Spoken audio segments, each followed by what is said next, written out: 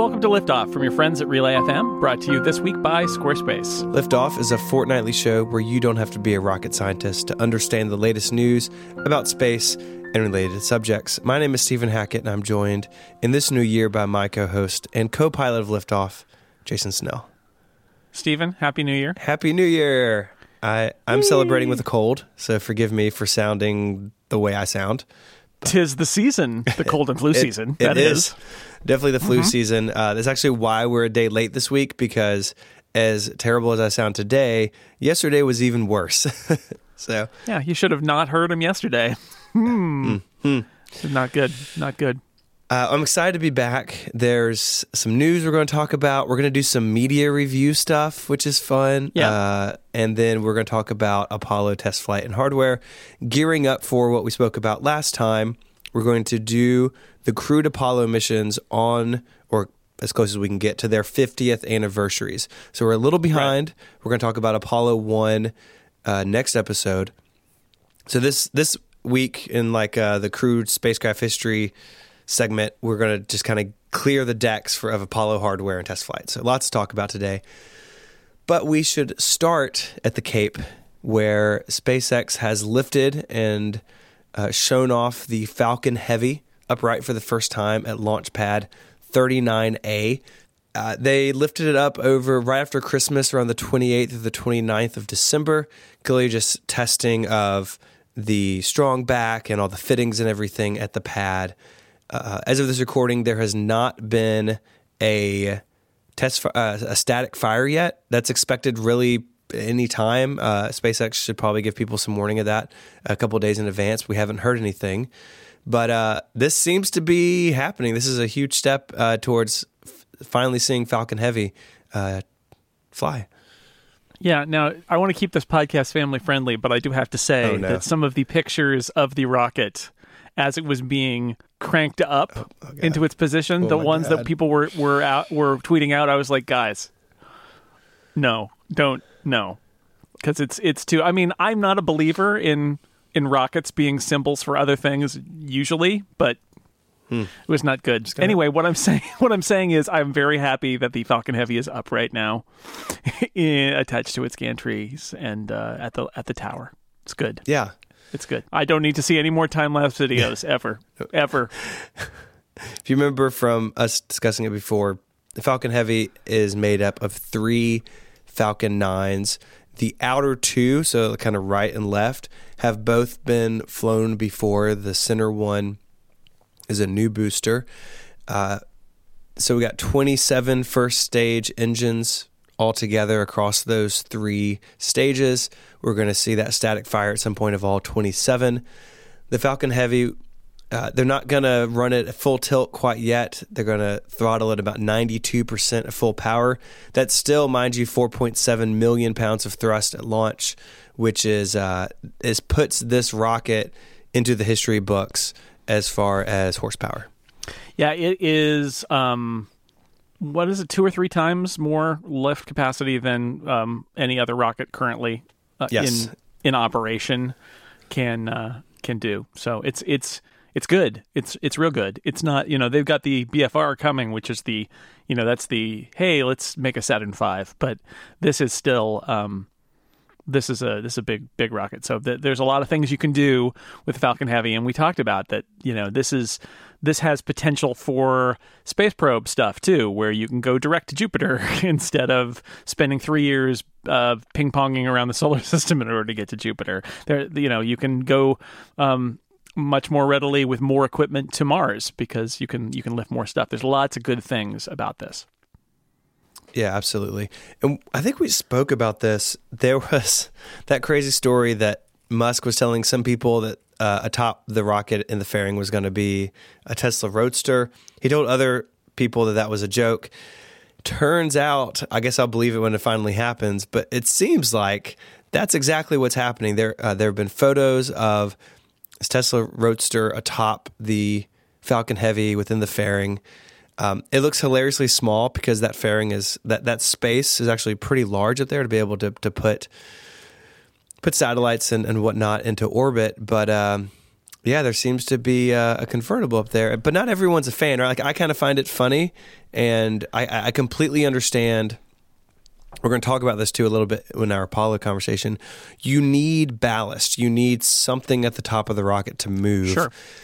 And I totally understand they don't want to put a customer satellite. This is the first launch of this thing.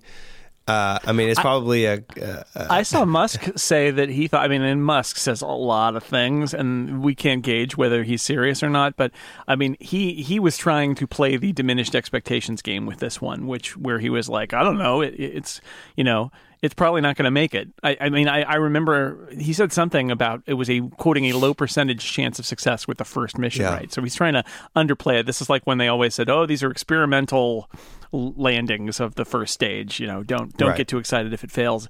Failure happens in this sort of thing. Well, he's playing that game here, but at the same time, there were people, I saw scientists, especially planetary scientists on Twitter, saying it seems kind of wasteful.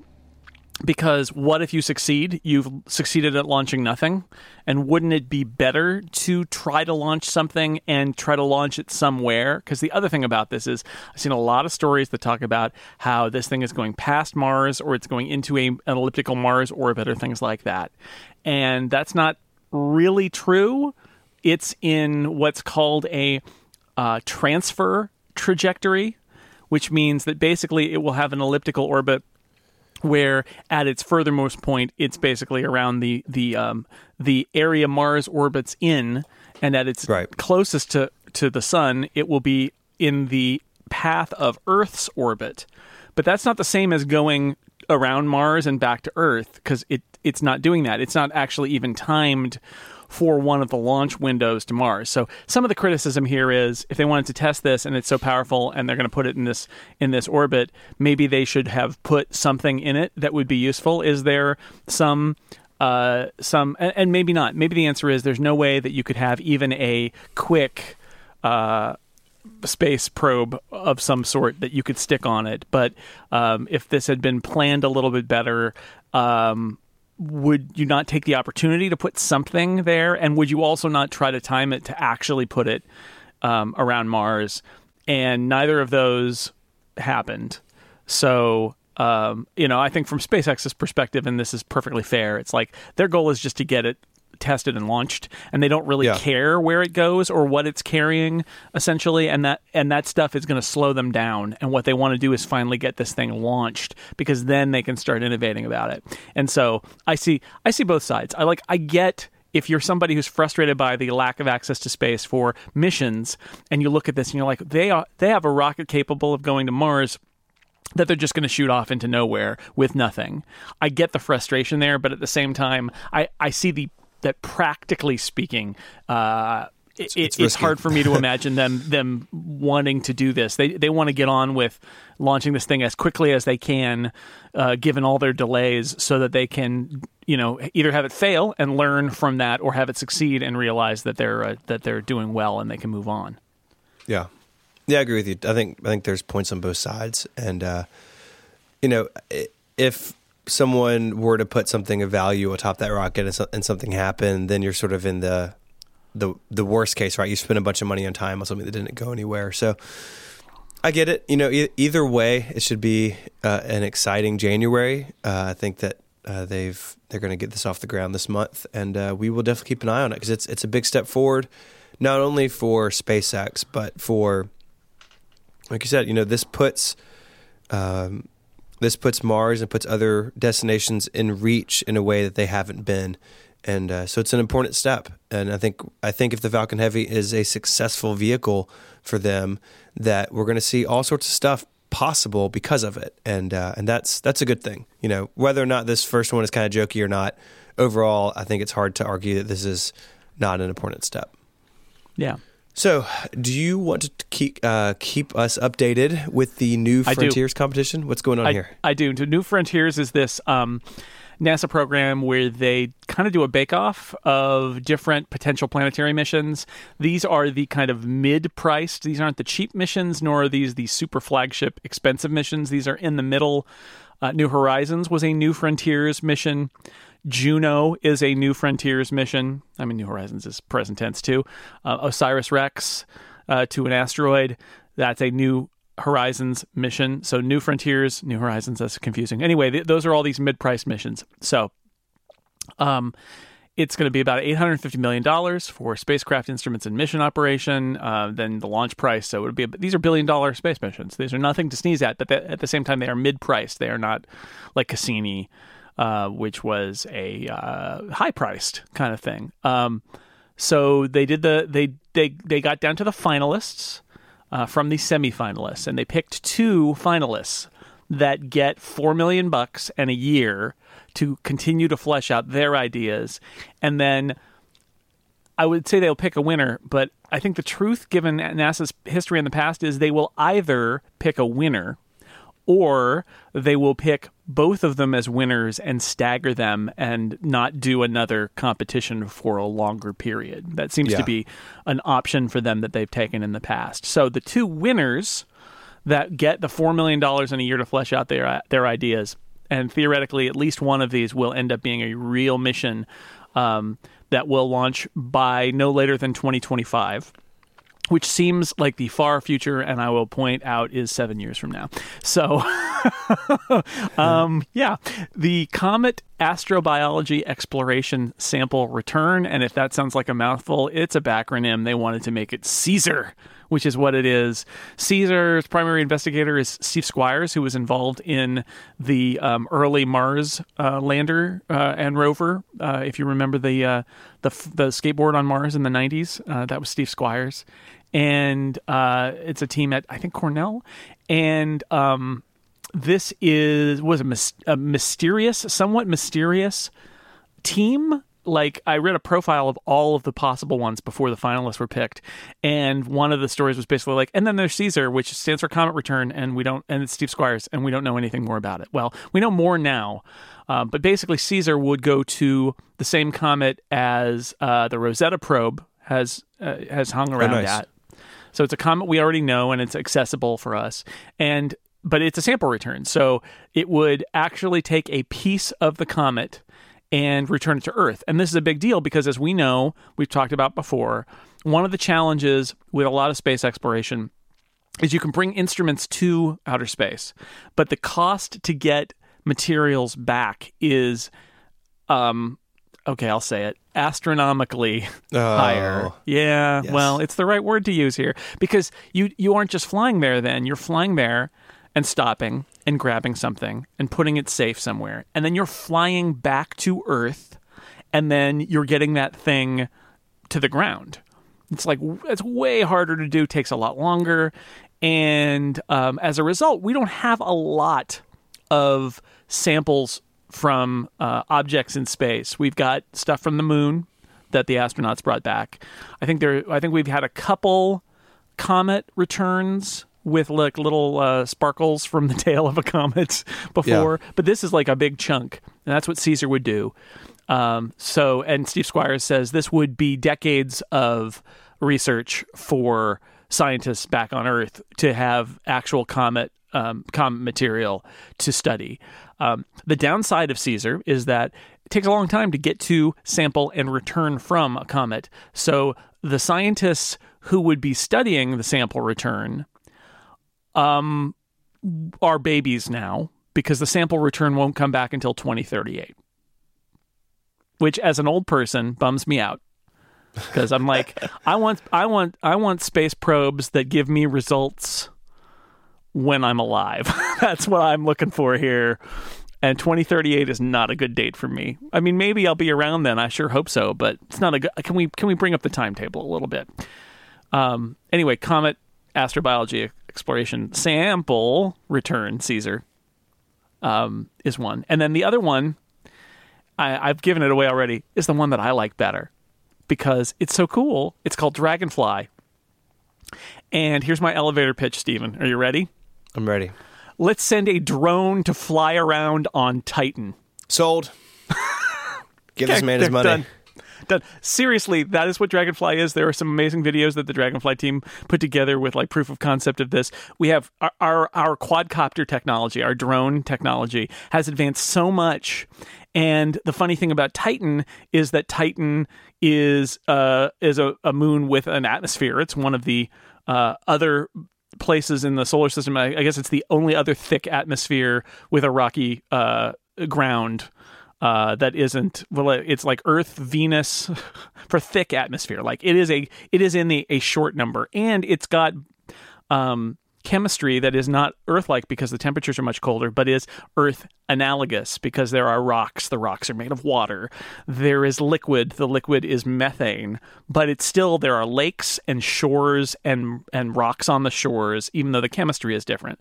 So Dragonfly isn't going to like buzz around and just stay in the air or anything. It's going to spend most of its time on the ground at Titan if it gets there.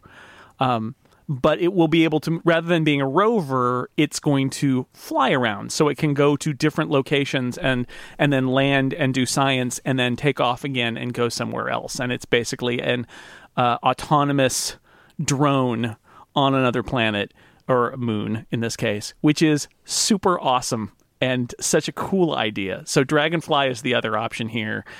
Gets us much more about Titan. Titan, one of the only other bodies in the solar system that we've actually landed a probe on, other than Venus, Mars, and the Moon. Right? This is it.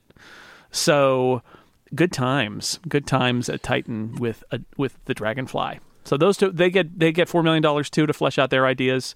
And again, 2025 is kind of the deadline.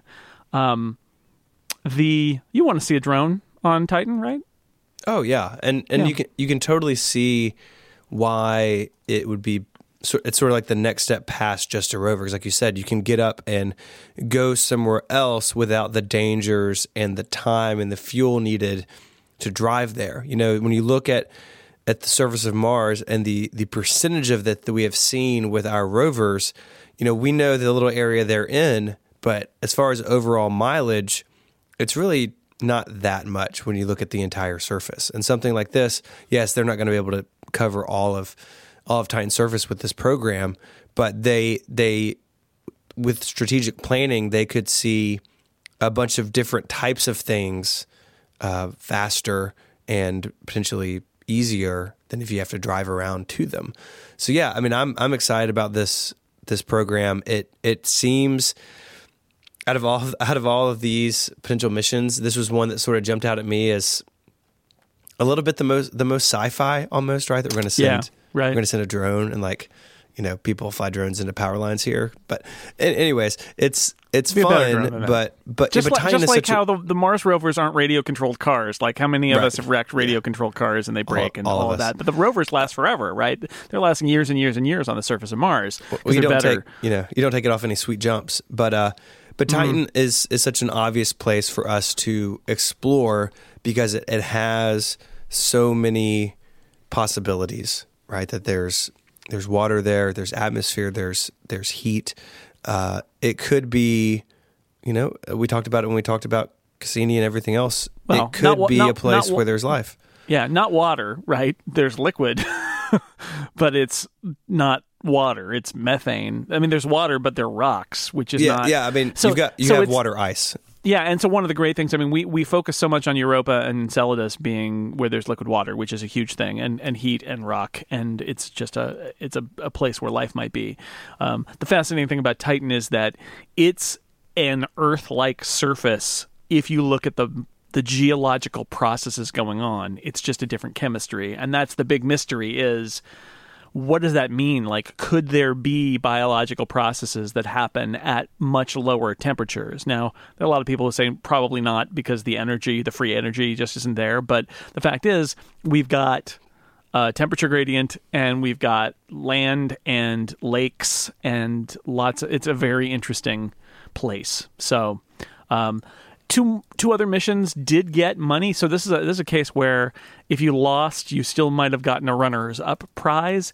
Sounds to me like the idea here is that they liked these missions enough to give them a little more funding to continue investigating. It's sort of like, we like what you're doing. We don't think you're ready to go, but we want you to keep some part of your team or your whole team together and work on this more for technical development. Sort of like, I think the implication is we don't think you're technically ready yet, but here's some money to get more ready.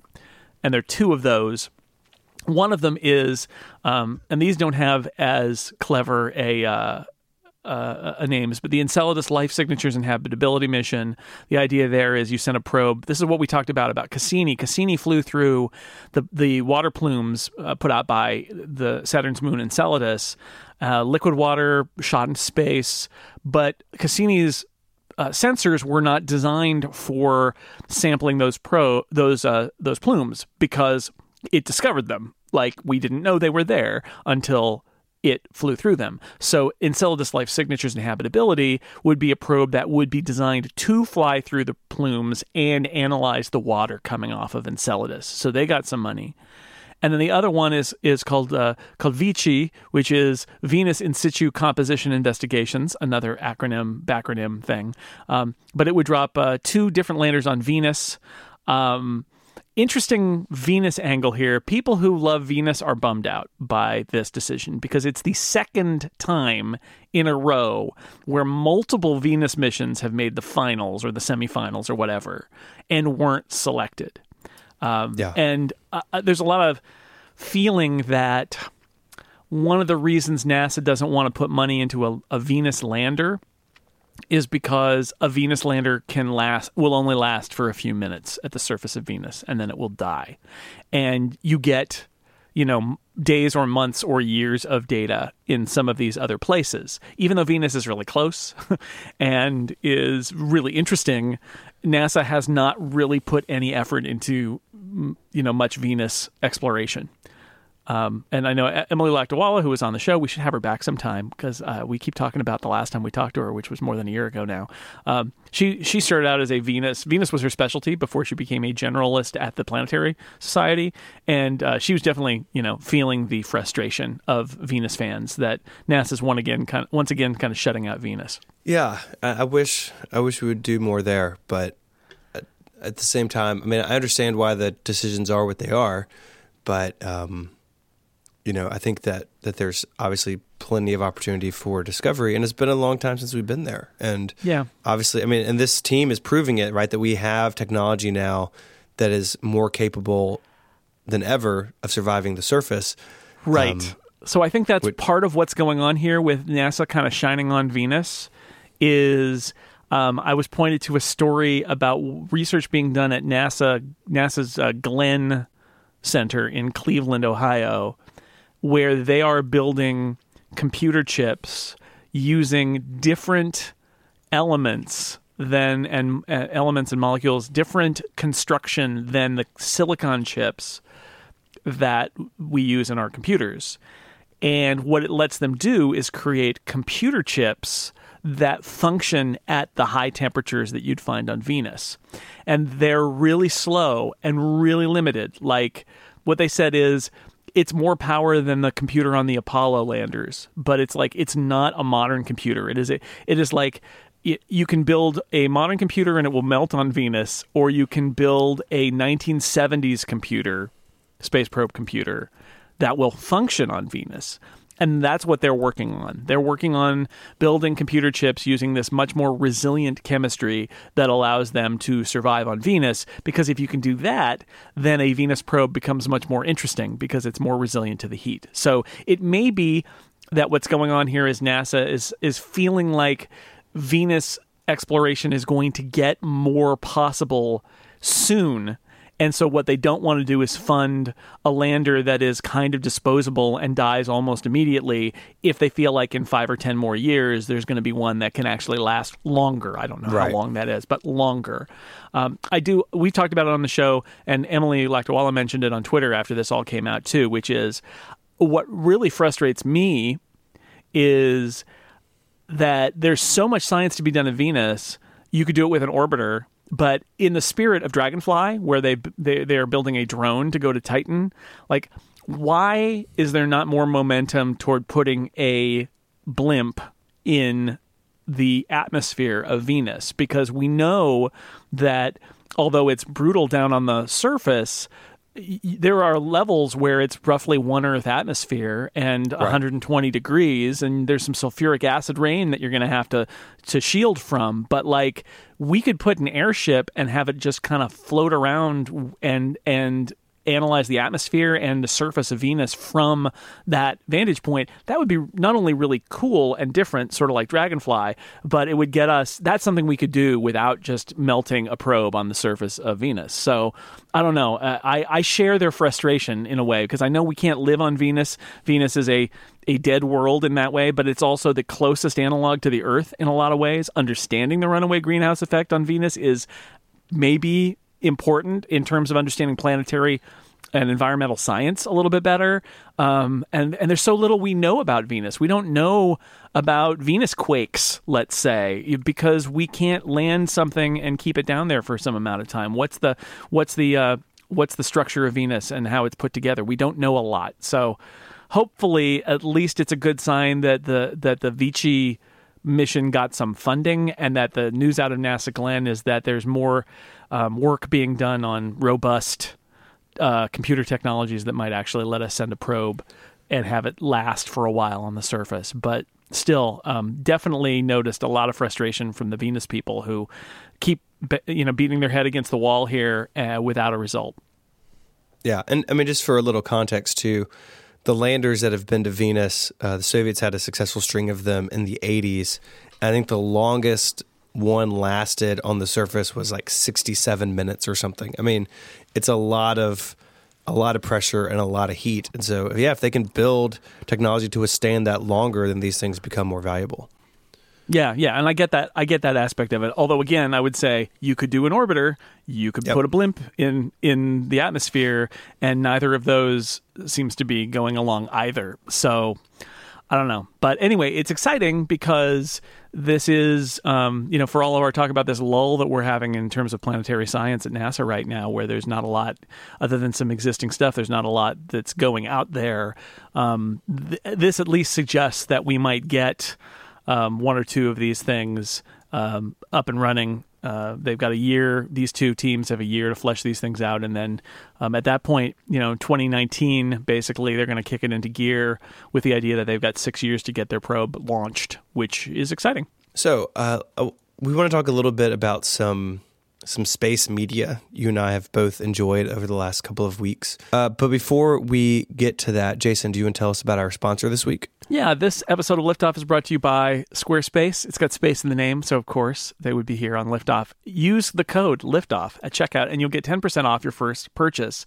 You make your next move with Squarespace, which lets you easily create a website for your next idea with a unique domain, award-winning templates, and much more. If you want to create an online store, a portfolio, a blog, a podcast, whatever you can think of on the internet, you can make it with Squarespace. It's an all-in-one platform that lets you do whatever comes to mind. There's nothing to install. There's no server for you to maintain, no software patches to worry about to protect you from hackers, no upgrades needed, none of that stuff. Squarespace takes all of that stuff. You don't have to worry about it.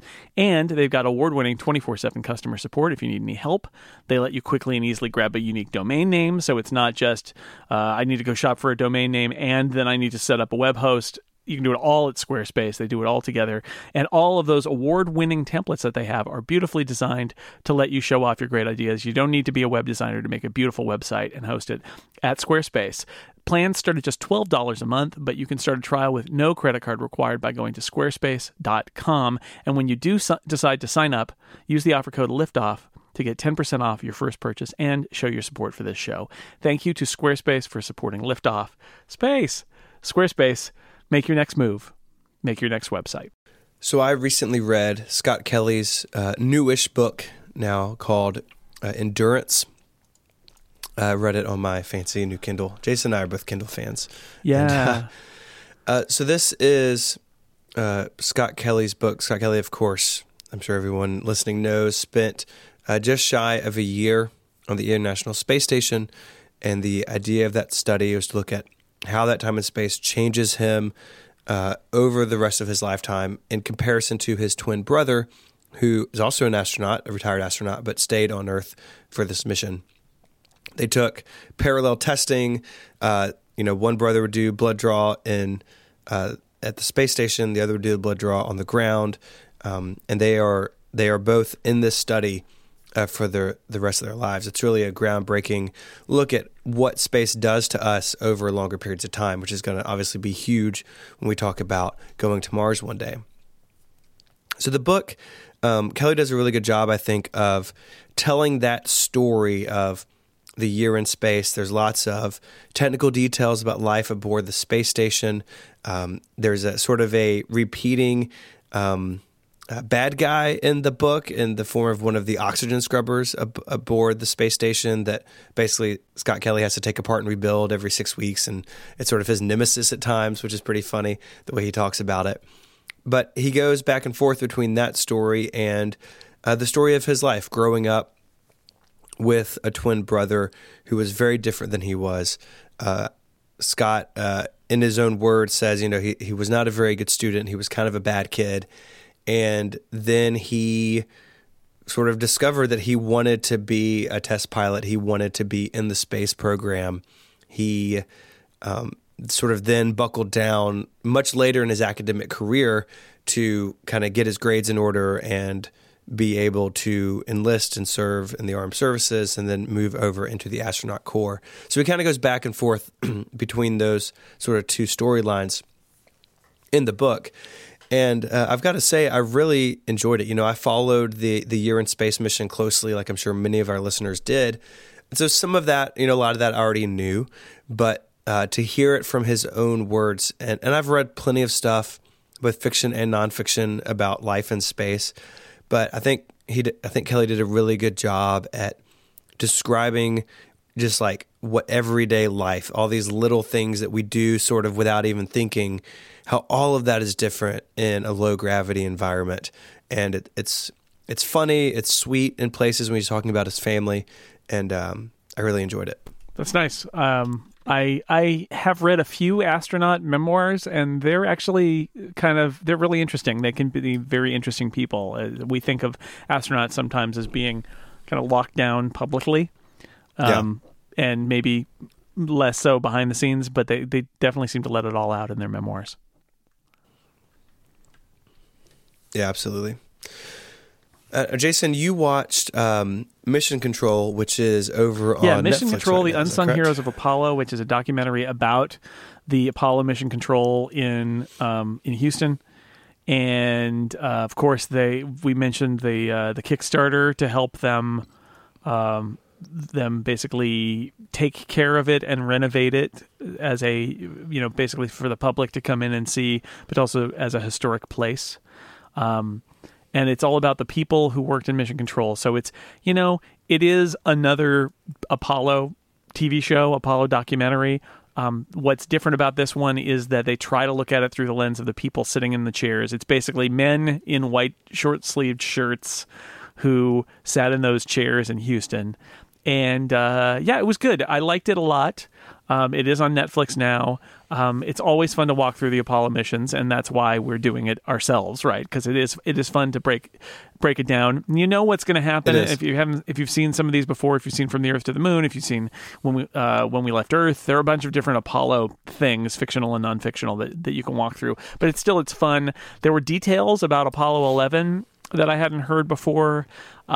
Famously, as they're making their descent to the surface in Apollo 11, there's a computer alarm that goes off, and there's a question of, do we need to abort? And then they say, no, it's okay. And then later it comes on again, and they say, just ignore it. And then they land, and everything's fine. In this documentary, they talk about... It's really good, and I hadn't heard it before, of how they got to that point, which is doing all of their testing, all of their simulations of the landing, and trying to bring up scenarios so that everybody had to figure out how to deal with them and make new rules about it. And one of those simulations, there was a computer error, and it wasn't the same error that Armstrong and Aldrin saw in their descent, but there was a computer error. And in the simulation, they aborted. And in the post-game analysis, somebody, I want to think it was Gene Kranz, although it might have been Chris Kraft, came into the room and basically said, all right, so you aborted. You need 2 flags to abort, basically. Number 1 was a computer alarm sounded. What was your second? And everybody looks around and they're like, And that was the reminder, basically, like, just seeing an alarm is not enough to abort the mission.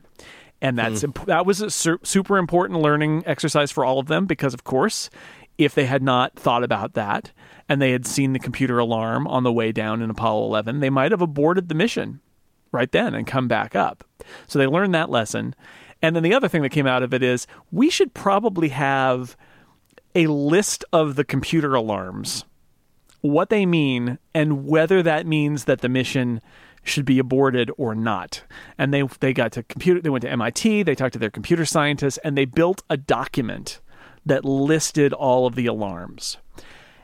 So then you get to that point where Apollo 11 is descending and the alarms go off, and now they know what to do. So there's a really nice story in there, and it's like the guy. That's the other thing. Having watched Apollo 13 and dramatizations of Apollo 11, it is a lot of fun in all of these scenarios to see the people, and in many cases, interviews today with those people talking about what was going on. So instead of it being like, oh, here's Clint Howard playing Cy Liebergott in Apollo 13. It's Cy Liebergott talking about what the issues were with Apollo 13, and likewise the guy who was involved with the computer alarms in Apollo 11. So and Gene Kranz is in it, and Chris Kraft is in it. So good documentary. There's a lot of it sort of ends with Apollo 13, which is it is that their finest hour in mission control, but they talk about that. And then the only other thing that I walked away from, there is a devastating scene in the documentary where they talk about the personal toll on the men in the control room, and how they ended up not just like during missions, but in the prep for missions, and not just during emergencies like Apollo 13, but all the time, the cost on their families. How they were, it actually reminded me of what I hear about a lot of people in Silicon Valley who, like, you work at Apple and you never go home and you never see your family, and that from the perspective of 40 or 50 years later, these guys look back on that and they know that they were part of this incredibly important moment in human history, and at the same time they very clearly have regret, some of them serious regret, about the fact that it took, they sacrificed their personal lives in order to do it. And there's a heart-stopping moment where one of the guys basically says, if I had to do it all over again and I was waiting for that gung-ho kind of like, I would do it. And he's like, I would never have done it.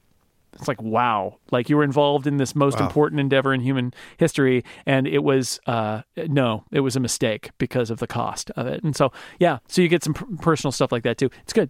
It's good. I recommend it. If you're a Netflix subscriber, check it out. Mission Control: The Unsung Heroes of Apollo. Cool. I will check that out. Lots of great British media clips because it's actually made in the UK. Oh, nice. And actually, Sarah Curtis, who is who is on a bunch of science stuff in the UK, and who was one of my 8 roommates at the last shuttle launch. She's at the top of the thank yous at the end credits. But there's a lot of fun stuff. James Burke, who went on to do a bunch of great, in the US we know him as like a PBS documentary, things like the TV show Connections, which is one of my favorite sort of science and society shows as a kid. He was the BBC's correspondent for a lot of the Apollo stuff. So there's a lot of great file footage that's not just the usual Jules Bergman, Walter Cronkite stuff, but some BBC stuff is in this documentary too. And that was just really fun to see James Burke in Florida or at a desk in London talking about space stuff too, because that's not the usual file footage that we get from media coverage of the event. So that was also fun. All right, that brings us to Apollo. Finally, we are continuing our series on NASA's crewed space programs. Today, we're going to talk about uncrewed test missions and the flight hardware to sort of set the stage for the missions themselves. Yeah, while many of the mission pieces had been practiced on Gemini was, as we said in the last few episodes, the test bed for Apollo. The hardware that you need to go to the moon was not something that had been flown before. It was very different. We should probably talk about, I mentioned it earlier, the Saturn V, the rocket NASA developed for the job of sending people to the moon. To this date, 2018, it remains the tallest, heaviest, and most powerful rocket ever brought to operational status and holds the record for heaviest payload launched and largest payload capacity to low Earth orbit. It is a big rocket.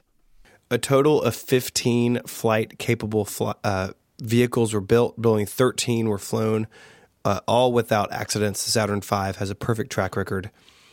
In addition to, there were 3 Saturn V's built for ground testing purposes, things on the pad, etc. A total of 24 astronauts were launched to the moon, 3 of them twice, in just 4 years, spanning from December 1968 through December 1972. So with the Apollo spacecraft on top, the Saturn V stood 363 feet, that is 111 meters tall. Ooh. And without fins, it was 33 feet, 10 meters in diameter.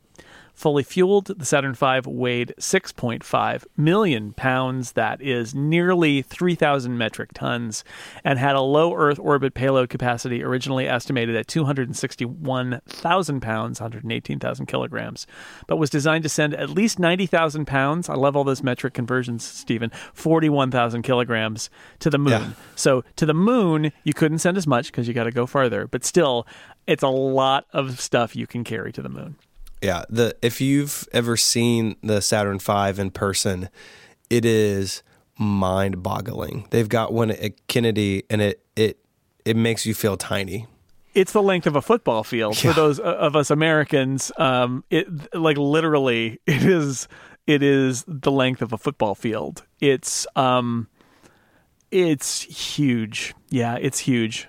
I think there's one. Is there one in Houston too, or maybe in Huntsville? I'm not sure, but there are a couple places where you can see a Saturn V full-sized, and it's just mind-boggling. That's why, by the way, the vehicle assembly building at Kennedy Space Center is so tall, is that the Saturn V was so huge that it was not cranked up like the Falcon Heavy. It was all put together vertically and like the space shuttle, and then rolled out to the pad and the VAB is that size because that's the size it needed to be for the Saturn V. It's huge.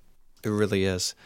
The Saturn V consisted of 3 stages: the S1C first stage, the S2 second stage, and the S4B third stage.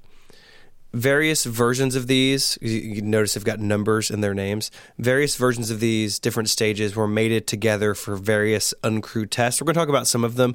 There were a lot of tests for this thing. Yeah, we're not going to get into all of them. But the stages are all a little bit different. So the S1C burned liquid oxygen in its 5 F1 motors. The center engine was held in a fixed position, while the 4 outer engines could be hydraulically turned to help steer the rocket. So that center one was fixed. The other 4 could sort of gimbal around. It was built by Boeing in New Orleans, actually the same facility where the Space Shuttle external tank would later be built by Lockheed Martin. So reusing that space, they'd build it, and then they would put it on a barge and take it to Florida. Yeah, ship it around.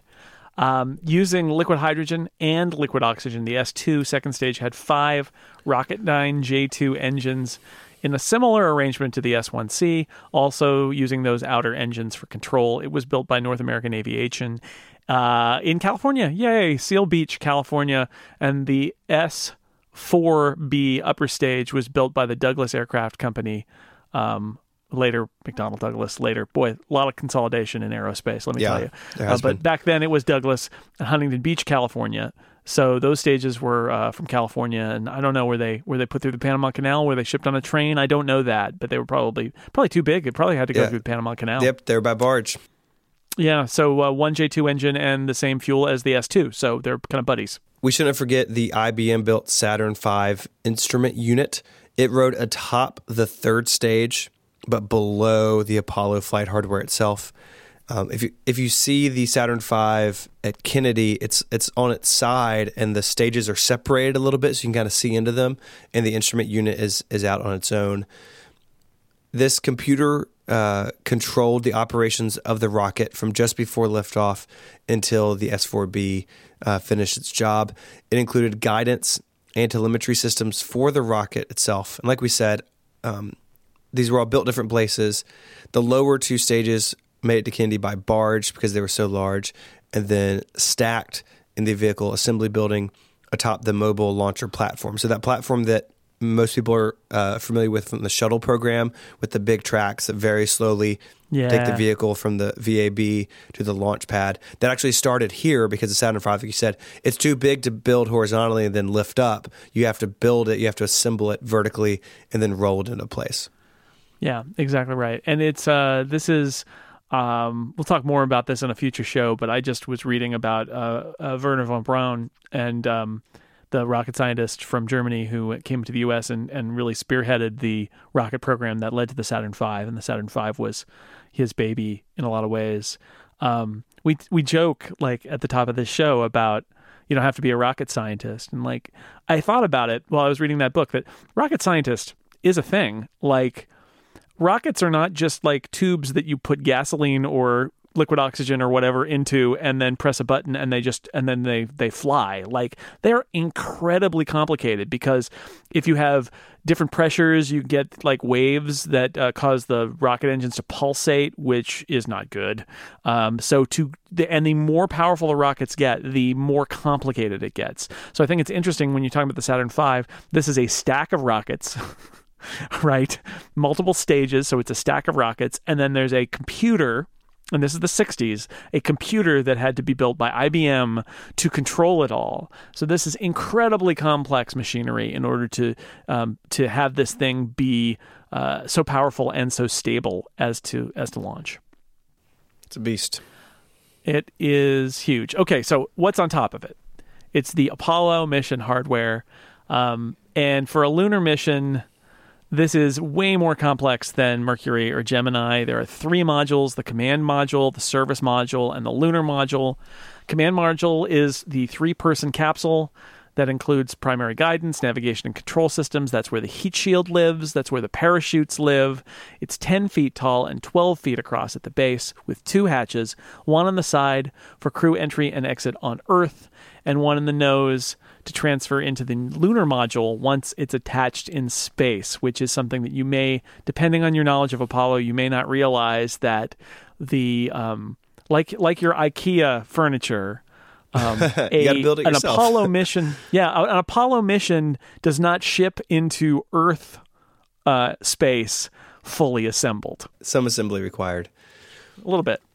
Just below the command module is the service module. And it's a cylindrical structure, 24 feet long, 13 feet in diameter. It's basically a soup can, looks like a soup can in space.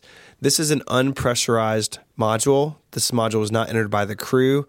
Its job was to hold various oxygen and fuel storage for its own single motor, but also to support the other 2 modules. It was divided into 6 pie-shaped sectors, if you go around from the center, and it was used to place the Apollo spacecraft into and out of lunar orbit. So it had a single motor on the back called the Service Propulsion System. And like the command module, it also included a set of reaction control system thrusters so they could help use this to adjust things like pitch, roll, and yaw in flight. But this is an uncrewed module. It's there to basically store fuel and oxygen and other support systems for the other 2 sections. Yeah, it's the gas tank and the big engine to fire to get you into lunar orbit instead of just going around and coming back. So yeah, important part. Okay, to get to the moon and back, all you need: command module, service module. Those are stuck together. You got it. You got your gas tank. You got your big engine. That's great. But if you want to get down on the ground on the moon, you also need the lunar module, which and they changed it later to call it the Lunar Exploration Module because everybody already called it the LEM. Mm-hmm. and there was no E, so they backronymed out of it, but it's the LEM, and in a lot of ways, the LEM is a true spacecraft. It is incapable of doing anything but being in space or on the moon. Structurally and aerodynamically, you would not bring it into Earth atmosphere. It's got little spindly legs, so it's not meant for one Earth gravity. It's got, I believe, it's like the skin of it is like aluminum foil thickness. It's because it doesn't need, there's no pressure in space, so it doesn't need like big armored shielding or anything like that, and they wanted to keep it as light as possible. It's got 2 stages. It's got so again, modular. Everything in Apollo is modular. So even the LEM can be split in 2. There's the ascent stage and the descent stage. So at launch, it's housed below the surface module in a section just above the upper stage of the Saturn V.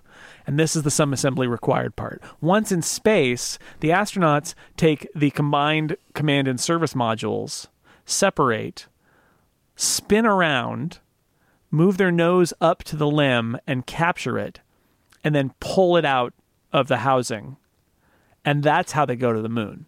But that's your sum assembly required, is that at launch, the LEM is not attached to the capsule. And I think that's for safety reasons. I think that's so that they can eject the capsule off if there's an emergency and save the astronauts. Yep. So if you had a LEM above you, you couldn't do that. But what it does mean is that in space there is a space. And remember, in Gemini, they were practicing with the stupid Agena, right, that kept breaking. No, don't say that word. And this is one of the reasons, is because for Apollo to work and to get to the surface of the moon, you had to do a rendezvous, basically, because you had to spin your spacecraft around and then attach it to the LEM and then pull it out. And then, of course, there would be more rendezvous in lunar orbit, but the first one was before you even left for the moon, just to get your whole stack of modules connected. Once you were in lunar orbit, the LEM would separate with 2 crew members inside and descend down to the lunar surface. They'd fly in parallel to the surface, then turn and land on the LEM's spidery legs. I mean, if you look at pictures of the LEM, that thing looks hilarious, right? It is so custom built for what it does. It can't do anything else, right? Sits down on its little spidery legs. You open the door, you go do some moon stuff, drive around, hit golf balls. What you do. As you do, plant a flag, make history, climb back in. Pick up some rocks. Lots of rocks. You climb back in, and basically the LEM would then separate into 2. And the smaller ascent stage would then rendezvous with the command and service module, which was in lunar orbit, leaving the base and the spidery legs behind. You don't need those. Yeah, you don't need them. That all sounds really complicated, but it totally worked. The brilliance and the engineering in this system really astounds me. 50 years later, reading about it and preparing for this and knowing what's coming in something like Apollo 13, where they're using all these systems in terrible ways they weren't designed for. This was proved to be a very robust, trustworthy system. Yeah, there was a huge amount of debate about how exactly you would build a moon landing mission. Mm-hmm. And there was a small group of people who believed in something that they called LOR, which is Lunar Orbit Rendezvous. And it seemed ridiculous. Like you said, it seems very complicated. People were more in favor of something called direct ascent, which basically meant that you would take off from the moon and just come back. Mm-hmm. And or there was also Earth Orbit Rendezvous. So you launch 2 pieces separately into space on Saturn rockets and then move them together.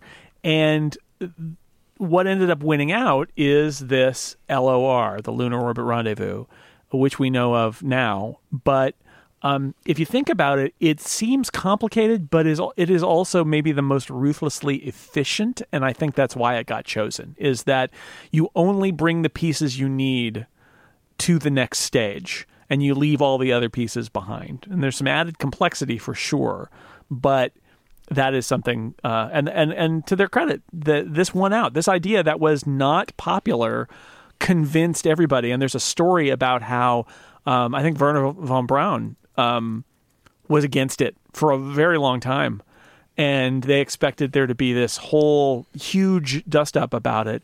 And there was famously, apparently, a meeting where they talked about LOR, and von Braun said, "Yeah, that's the right thing. LOR is that's what we should do." And everybody's like, "Whoa," because they had heard him be very skeptical of it, but he was a very smart guy, and he saw the evidence, and a lot of other people at NASA were the same way, and said, "No, this is the way to do it." So it's super, complicated in some ways, but it is also efficient in a lot of other ways, which made it more possible. So we leave our on the moon's surface are little spindly legs from four lunar modules. So yeah. You see some of this debate show up in early Apollo hardware. So sometimes you'll see when you're reading about these test flights, like Block 1 or Block 2, some of that comes from these debates that some Apollo hardware was designed before this plane was fully fleshed out. So this was something that was going on later in the process than you might think. Yeah, exactly right. So then 20 test launches and flights were used. So this thing was severely tested in ways that maybe some of the other earlier stuff was not as severely tested, because they knew where they were working for here. And it was happening fast. Apollo test flights started in 61 through 66. A lot of those early flights were pieces of the Saturn V, so you could argue that they weren't really Apollo test flights as much as Saturn V rocket development flights. Totally. And there's a good one here, Stephen, I know it's one of your favorites, SA-2, in which dummy upper stages released 22,900 gallons of water into the upper atmosphere to investigate effects on radio transmission and changes in local weather conditions. What if we sent a water balloon, a really big water balloon, into the atmosphere? SA-2 literally made it rain, Jason. What more could you ask for of a test mission? Great. Yeah. And that, who was the person who was like, yeah, we got upper stages. Let's fill them full of water and see what happens. Hey, boy, run a garden hose over here. Come on. Let's fill it up. By 1964, the transition was taking place to not just testing the Saturn V, but testing boilerplate models of the Apollo hardware. Boilerplate means that the fittings and like the physicality of it's right and the weight is correct, but it's basically like a dummy unit, right? There's no electronics. There's nothing there of any intelligence. It is a metal box, but it's to test fittings and weight and all that stuff. Flight AS-102 in September of 1964 carried the first programmable in-flight computer on the Saturn I vehicle. So again, testing these different Saturn stages, testing the electronics, testing that IBM system to make sure it all worked. So then comes 1966, and there were a lot of big gains then. On AS-201, the Saturn 1B stage launched the Apollo CSM into a suborbital flight. So, up and right back down. Ended in a splashdown in the Atlantic Ocean, which demonstrated the heat shield on the command module. And a few months later, NASA successfully verified the restartable S4B stage designed for Saturn V, because, yes, they had to, it's pieces. It's all putting the pieces. And they pushed the command and service module into a longer orbit before a Pacific splashdown. So, baby steps here in 1966. Yeah, absolutely. You said there's 20 of them. All of these missions and tests, like this stuff gets forgotten by history, unfortunately, but they're important in verifying the Apollo hardware and its systems. We're going to get into Apollo 4, 5, and 6 next time, 3 test flights that picked up designated mission names after the Apollo 1 disaster, which we're also going to talk about. But I think it's clear, before we did this, I think it was easy for me to think about, okay, we did Mercury, and we did Gemini, and then we did Apollo, and then maybe there's a little overlap at the beginning and the end. But they were working on what would become the Saturn V for almost a decade. We didn't go to the moon until 1969. They were testing the beginning parts of that rocket way back in 61. This stuff was all going on at the same time. If you overlay it all on a calendar, it's all very messy because all this stuff's happening at once. They knew that they needed a powerful rocket to go to the moon, but they also knew they needed to test, space flight systems for astronauts. Yeah. And so you got this parallel development where the rocket people were working on this rocket tech that they knew they were going to need to go to the moon. And then meanwhile, the astronaut group, which is what we focus on, honestly, as human beings, is we focus on the astronauts themselves. They were going through Gemini, and then eventually onto Apollo, and that was all happening in parallel because they knew they would join up down the road, which we will we will start talking about next time. Yeah. Until then, if you want to find show notes for stuff we talked about this week, you can do so on our website, relay.fm/liftoff/63. There in the sidebar, there are a bunch of fun links. You can find us on Tumblr, where Jason and I post stories and videos in the fortnights between our episodes. You can also find an email contact link there. And, of course, you can find us on Twitter. The show is at Liftoff Podcast. You can find Jason there, JSNELL.